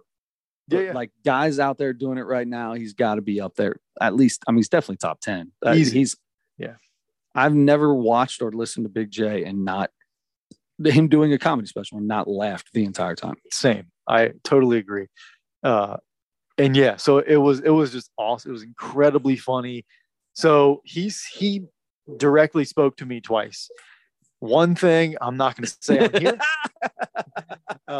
It was I went with a buddy of mine, and he was talking to both of us. But anyway, the one thing that I will say, and this is needless to say anything else outside of that. yeah. This is bad enough, but he was like making a joke about the Catholic priests molesting people and stuff, and he was talking about how it's so big in the Midwest, especially. Yep. So he's like kind of making those jokes, and he looks at me. And he's like, you ever molested in a Catholic school when you were a kid? And I mean, just right at me, like no. And he's like, no, really? Okay, well, and then he goes into the joke, and then he starts telling the joke. Yeah. So anyway, the guy that opened for him, or was the middle, I guess, there was a host and then his feature and then him. The guy that featured for him was not too bad. One of the first things he did on the stage, because he kind of did a similar thing, he talked to people in the audience a lot, but he looked at me and he asked me some question. I forget what it was now. And I answered him, and he goes, oh, okay. He's like, hey, you look like a mini Aaron Rodgers. Did he really? He did. Man, how great is that? He said, you look like a mini Aaron Rodgers, handsome guy, or something like that. I was like, thanks. I was like, the mini part kind of hurt. Yeah, but it is what it is, right? I mean, saved it. We have been calling Adam Rodgers since Aaron Rodgers' little brother played for Vanderbilt. And we went to a Vanderbilt game and saw Aaron Rodgers' little brother. Had a big group for a bachelor party, and ever since then, everybody was like, "Oh my God, that's Adam!" Yeah. So anyway, that was kind of funny. I figured you'd get a kick out of that. I like that. But yeah, and Big Jay Oakerson was really fun. I mean, it was one of the best shows I've ever been to. Really, really, really funny. So anyway, I just wanted to tell you a little bit about that. Now, a guy that's that awesome. I want to say there's a little similarity. They don't do the same kind of. They don't do the same kind of thing, but they're just their persona. Yeah. Right. Yeah. They come off kind of little rockish, hard rock kind of. Yeah. To the core kind of guys. Absolutely. And pretty similar in age and that kind of thing. But Kyle Kinane. Mm-hmm. And he's been around. He's been in comedy a long time too, just like Oakerson has. And that's the special we watched. It was on YouTube called Trampoline in a Ditch. Never said anything about a trampoline in a ditch, by the way. I was wondering if I missed it or something. I didn't hear it if he did. So he must not have. Sometimes those make me happy that people just say something like something just pops in their head and let's just name it that. You want to have a good catchy name that's kind of funny and stuff. And there you go. That's it. I wrote a bunch of stuff down, and as I'm looking at it, I'm like, I can't really remember the whole part of this joke, but I just wrote the funny part down. Anyway, it started off great, right? Uh-huh. It started off with him saying his name was Kyle. He's 42 years old, and he's Kyle. He's like, I'm on borrowed time. Think about it. You ever met an old man named Kyle? You ever heard anybody say I'm going over to Grandpa Kyle's? That was hilarious. I started off laughing incredibly hard. He's talking about slowing down drinking. Mm-hmm. And he was like, unless you're in AA, that's no drinking. Like you retired. Like I didn't retire from drinking. I just slowed down. But that was good. I don't know why I laughed harder at that before. Maybe because I got a little problem myself sometimes. Oh man. But you've done that too. You slowed down the drinking too. Absolutely. We all became a little Republican when we have to pay for Netflix. Yep. And then he goes into that kind of goes into the like you kind of become like more of a grown up or something like that, and you're like, and then he talked about like you preach not taking shortcuts in life. You can't take shortcuts in life, and he's like, and then those are the people that buy the Powerball tickets. Powerball tickets. Can't take shortcuts in life. Well, you can't pass that up. It's $100 million. You can't pass that up. I'm gonna throw some money at that. He referenced like one of Mitch Hedberg's most famous jokes about the donut. He did. Yeah. I loved that. Yep. Oh man, the Margaritaville stuff was pretty good. That was good. I laughed at that. I can't remember how the joke went, but he was talking about I don't know how much things cost. And he's like, it could be, I don't know, $100,000 or I don't know, 7 grapes. Yeah, that his word choice is unbelievable. That I forget what the joke was about, but he said something like riding a unicycle, juggling penguins. Or something. Yeah. Oh my gosh. Oh man. He reaches for the obscure stuff. So the next thing I've written down was when he was talking about bats. Yeah. So the ones that don't get much sleep. The ones that don't get much sleep. I wrote it down. I'm gonna say it. I don't care. I am gonna start using this anytime I'm tired and somebody's around. Be like, man, I'm as tired as a big dick bat.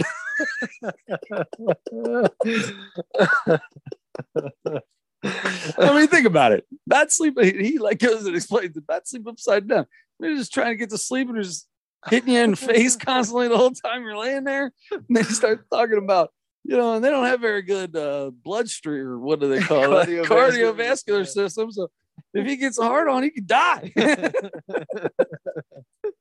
You just got to fly around thinking about baseball. Yeah. Oh my god! Which jumped right into the talking about comedy used to be fun until everybody started pulling theirs out. And he said, "I don't think I've ever sexually assaulted anyone, but I have pet the hell out of a service dog." The way he said it was so great. Your vest says no, but your body says yes. Oh, that's so good. I liked the some of the stuff with the getting kicked out of Canada, basically, where he was at the Calgary airport. Yeah, and they made him leave, or they wouldn't let him in, or whatever. So, and he said he talked about like it's not that great. The best thing they got going is this rodeo. They got the rodeo. Guy might sit on a horse for a little while. I wrote down a guy might sit on a horse for a little while. You've been to a rodeo? A guy might sit on a horse for a while. Oh, he comes back and he's like, you come back, you got to come back to the rodeo. In the rodeo, you might see a guy sit on a horse for a little while. He was talking about speaking of stereotypes, Canadian stereotype, talking about the two like security guys, I guess, basically. Sound like Mounties or something. Yeah. But he's like, these guys were more stereotyped than if you thought of the most stereotypical. He's like, if you thought of a maple syrup filled moose with I forget what the whole thing was. Oh man, that was really funny. Maple syrup filled moose with I don't know, speaking French and apologizing to everybody. Something like that. Yeah. Anyway, that was funny. I mean, I thought the whole thing was funny. There wasn't really a whole lot of stretches where I was like, okay, let's get to the next thing. He's talking about his mom talking to ghosts or whatever. She just, what's going through her head. He said, we're just sitting around having coffee. We're all three of us are having coffee, not saying a word to anybody like you're supposed to. Yeah. Then I had to watch my father eat a banana. Before the joke started, I wrote that down immediately. I was like, that's just the way he starts it. Then I had to watch my father eat a banana. Then he starts talking about the banana and oh my God. Let me ask you that. Have you ever eaten a banana like that? Unpeel the entire thing and just hold the banana in your hand? I hate bananas. Oh yeah, that's right. I hate bananas. I do eat them occasionally just because I know it's one of the few fruits that are usually in my house that I can go grab, but I really don't usually like them. But you can just, grab one and take it with you. But no, never in my life have I ever. I mean, I've had a banana that like broke and you got to like grab the top and you're like, oh crap. But I've never unpeeled a banana and held its naked body in my hands. And then go wash my hands because my hands are sticky. Yeah, it's so weird when people do that. Very, very weird. I don't. Yeah, I've never done that and would never. No, because if you just hold it for a second too long, it bruises and becomes mushy. Yeah. Like it's the most delicate fruit in the world. I don't want anything mushy. If it's got like the smallest brown or black spot on the outside and I know that means mush on the inside, no chance. Yeah. Not a chance in the world that I'm eating that. And if I have, even if there's not, if it doesn't start with that and I have a hard time with the peel, starting the peel, you screw the top up. I'm just breaking that top off. Yep, gone. Yeah. I'm not like textures don't bug me. There's not a lot of textures where I put some in my mouth and I'm like, oh my gosh, except for that soft banana. No chance. Gross, yeah. Zero chance. No way. I could eat a bruised part of an apple. I don't care about that. But banana, yeah, oh man, it's like eggs. I was just about to say that. All right, we both had the call back there. And that's a good way to end our comedy segment, except we got to rate this thing. Yes, we do. I've got mine written down. Okay. And I'll let you go first if you want to rate it. Would you like to rate it first? I didn't write it down, so let me write it down right now. I'm going to go. What did I give? Do you have by chance what I gave Bill Burr? You gave him a 4.6. All right, there you go. I'm giving this a 4.6. You're kidding. I'm not kidding you. There you go. This is equal to Bill Burr or better. I agree with you. 4.6 for me as well. Never stopped laughing. So I listen to a ton of Comedy Central on the radio. Like, this dude is phenomenal. Yep. Every time he comes on any of the serious comedy stations, everything he's got is great. Yeah. There are a lot of, I feel like we talk about this stuff all the time, but there are a lot of specials that are good that I like, but I'm not laughing out loud at the them. entire time. Yeah. It was constant. Yeah. I was on my couch laughing hard out loud several times. So great. Yeah. So anyway, good job. I could have went higher. I could have gone as high as 4.8. Like, it was really good. I can't. But I just wanted to give it what Bill's was, because I laughed really hard at Bill Burr's too. So I figured I'd just stick him right there. Yeah, he's great. It's hard to put anybody above Bill Burr. He's one of the best right now. And I'm telling you, but this dude was right there with it. Yeah. That special at Red Rock would have killed. Yeah. Yep. There was a little bit of talking to the audience that got on my nerves for a second, which I didn't need in the audience, and a lot of the audience talking. Yeah. Where it's like, that's always awful. Yeah. Don't ruin the show. Okay, so we have to pick a Mount Rushmore. Excuse me, a Mount Rushmore and a comedy. Who's got what? Do I got the Mount Rushmore? I have the Mount Rushmore this week. You were Elvis last week. Do you have a Mount Rushmore ready? I can have one ready. Yes. Well, I mean, either way, I'm good either way. I already know which one I'm doing. We talked about it a couple weeks ago. Oh, okay. So I've also got a Mount Rushmore for the week after that too, ready to go. Okay. I'm pretty excited about it. Okay. I'm sticking with the music theme for my next Mount Rushmore. I was thinking the same thing. Can I tell you what mine was going to be? Yeah. Because if you don't do it now, I'm going to do it anyway. My Mount Rushmore, I was listening to Rock the Bells Radio, which is Metallica? No, Rock the Bells. It's on Sirius Radio. It's LL Cool J's radio station. And it's a ton of like 80s and 90s hip hop. And Too Short hosts a show every once in a while. And he did a show the other day that he only played songs that had Nate Dogg in them. Oh. And when you start listening to Nate Dogg, like, it doesn't have to be a Nate Dogg song, but just that he did so many features. Absolutely. He was in some amazing songs from the 90s through the time he died. And it was 2018 or 14, or I don't know. He's been dead for a while now, I guess. Anyway, that's what I'm going to do. I'm going Nate Dogg, Mount Rushmore, Nate Dogg songs. All right. So let's do, I actually mentioned this a couple weeks ago. And so it'll be two very different genres then, because I'm going Mount Rushmore and this is really just for me. I'm going Whitney Houston songs. Oh, I'm in for that. 100%. Let's go. Good. All right. Mount Rushmore of Whitney Houston. Oh my God. I rock out the Whitney so many times. We'll always love you. We'll always love you. Let's see here. All right. So you're doing Mount Rushmore, Whitney Houston. And I am, you know what we're going to do? Let's just keep with the Whitney theme. Okay. Yep. Let's keep with the Whitney thing, and let's go to Whitney Cummings jokes. Whitney Cummings jokes. Let's.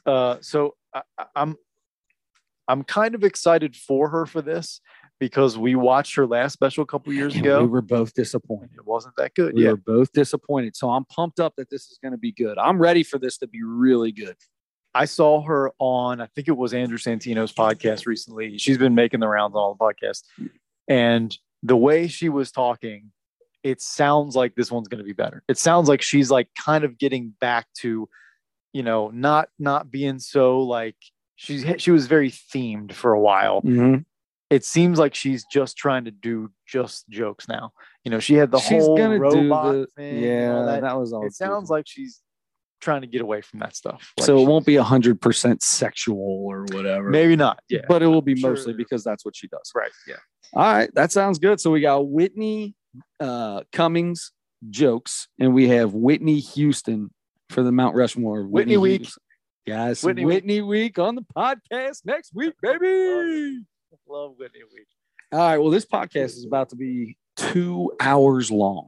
Woo. Yeah, this one got away from us a little bit. We knew we had a lot of stuff. It's tomorrow, isn't it? It is tomorrow. It is tomorrow. So on that note, let's just get the heck out of here. Whitney Houston, Whitney Cummings, great podcast today. We've been gone for a couple weeks.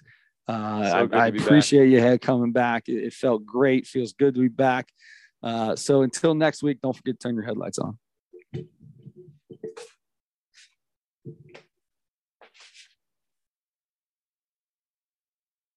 Oh boy, I just very